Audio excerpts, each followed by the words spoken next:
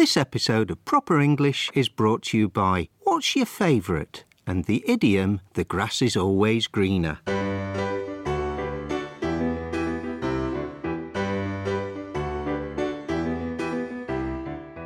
Hello, my name's Alison. And I'm Dave. And we'd like to welcome you to our podcast, which, as you know, is called Proper English. If you're learning English and you want to feel a little more confident when you're having a conversation with a native English speaker, If you get stuck thinking of the correct response, if you're puzzled by the concept of small talk, then listening to Proper English is just the thing for you.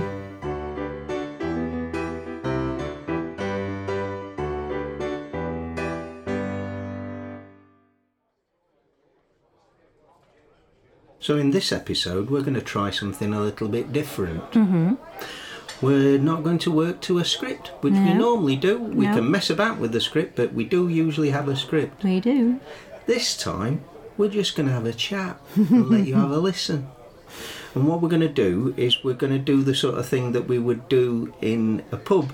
You know, we'd talk about what's your favourite top 10 albums or your favourite film or stuff like that. You know, just normal conversation and let you have a listen. What's your favourite colour, Dave?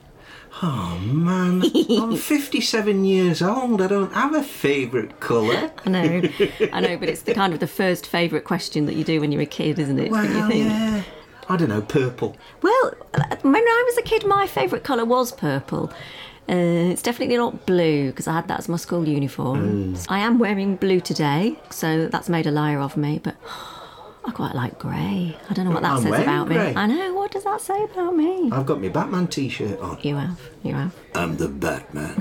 So let's do something slightly more interesting than colour then. What should we do? I don't know. What's your favourite film?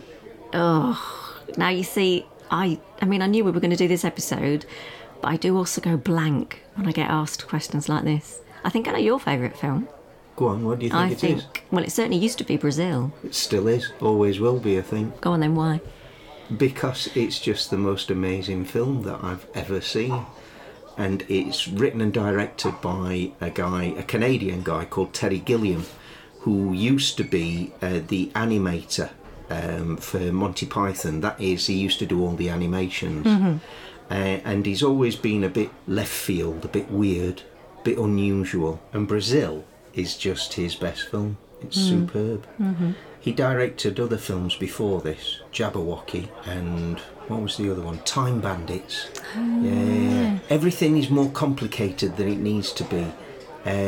Like the central heating systems are just all these ducts all over the place, and there doesn't need to be all these ducts, but there are. And yeah, it just visually it's fantastic. And Robert De Niro's in it. God, yeah, I'd forgotten that. Yeah, he plays a heating engineer. And you've got Michael Palin, who used to be in Monty Python. And he plays a character in it, and Jonathan Pryce, who is just brilliant as this sort of everyman character, who dreams of being able to fly, and that really chimed with me because as a child I used to have recurring dreams of being able to fly, and there's just something beautiful and romantic, and it's making the hairs stand up on my arms as I'm talking about it. I just love that film, and every time I see it there's something new about it, and it's been out for so long. I was just thinking, when was it made? Can you remember? No, it'd be about 1983, 1984. And it's still your like favourite that. film. Oh, God, yeah, it's just amazing. Absolutely amazing film. So, what's your favourite film? Well, I haven't got a good enough memory to be able to remember a film from that long ago. What's so your favourite breakfast? I know. Can you remember what you had for breakfast? I can, Dave. I think. So I'm going to go with one of my favourite films, and that would be Frances Ha, if that's even how you pronounce it. We watched it a few years ago, didn't we? The dance. Yeah, she's a contemporary dancer somewhere in the United States. I can't remember, actually. New York. I think it's New York. It is, yeah. New York. And it's kind of a little bit of a buddy movie, but there's a lot. I love contemporary dance because I have a background in dance, and so, yeah, I just loved watching it. Felt like this huge resonance for her character. I do remember crying a lot at the end. I really want to watch it again, but I need to be in the mood for a good cry. Not because it's sad, actually, is it? It's not a sad film. It's just very, very beautiful. Yeah, it's a lovely film. It's a little film. It is. Isn't yeah, it? it's not. Don't think Hollywood blockbuster. No. There's very little CGI in it. And by that, Dave means there's no CGI in it. Yeah, no. Nobody gets shot. I don't remember anyone getting shot. No, there's no action in it. No. Why did I watch it? I don't know. You oaf. What about books? What's your favourite book? Oh, too many. Stephen King, I guess. Yeah. I mean, it's a toss-up, really, between Salem's Lot and The Shining. Right. I would say. Yeah, novels-wise. Yeah. Short story-wise, got to be at The Mountains of Madness, which is kind of a novella. That's by H.P. Lovecraft. What's the difference between a novella and a short story? It's longer. A novella's longer than a short story. Yeah. So a short story is short. Well, yeah. Yeah. Just saying. And then sort of in between a short story and a novel is a novella. So a novella would be maybe 80 pages or something like that. Okay. More than that, it becomes a short novel and then a novel and so on. Blimey. Well, I know, yeah. How boring is this? And I've just banged my hand on it. I hope we haven't deafened the listeners with that. Sorry about that, everybody. Clunk. So go on, which one are you choosing? Oh, this is really hard. I'm going to go with no, I'm not going to go with The Shining. I'm going to go with Salem's Lot. Oh my God. I know, it's really Shining, hard. Salem's Lot, Shining, I know. Salem's Lot. Well, you see, the thing is, Salem's Lot, how do you describe it? It's all basically an updating of the sort of vampire myth. I didn't realise that. And it's just really cleverly done. And I remember, I must have read it, and it's quite a thick book, yeah? I must have read it in like 2 nights. Wow. You know, just like You are a straight fast through reader it. though, God. Well, yeah. I used to be. I've slowed down. It's my age. Oh, it's your age. King has a great way with words and with dialogue, and I'm gonna have to go with Salem's Lot. Okay. Yeah. Okay. Yeah. What about you? Well, I'm just thinking, would it be any good for me, or is it too scary? Oh, it's scary. Right. No, I don't want it then. Okay.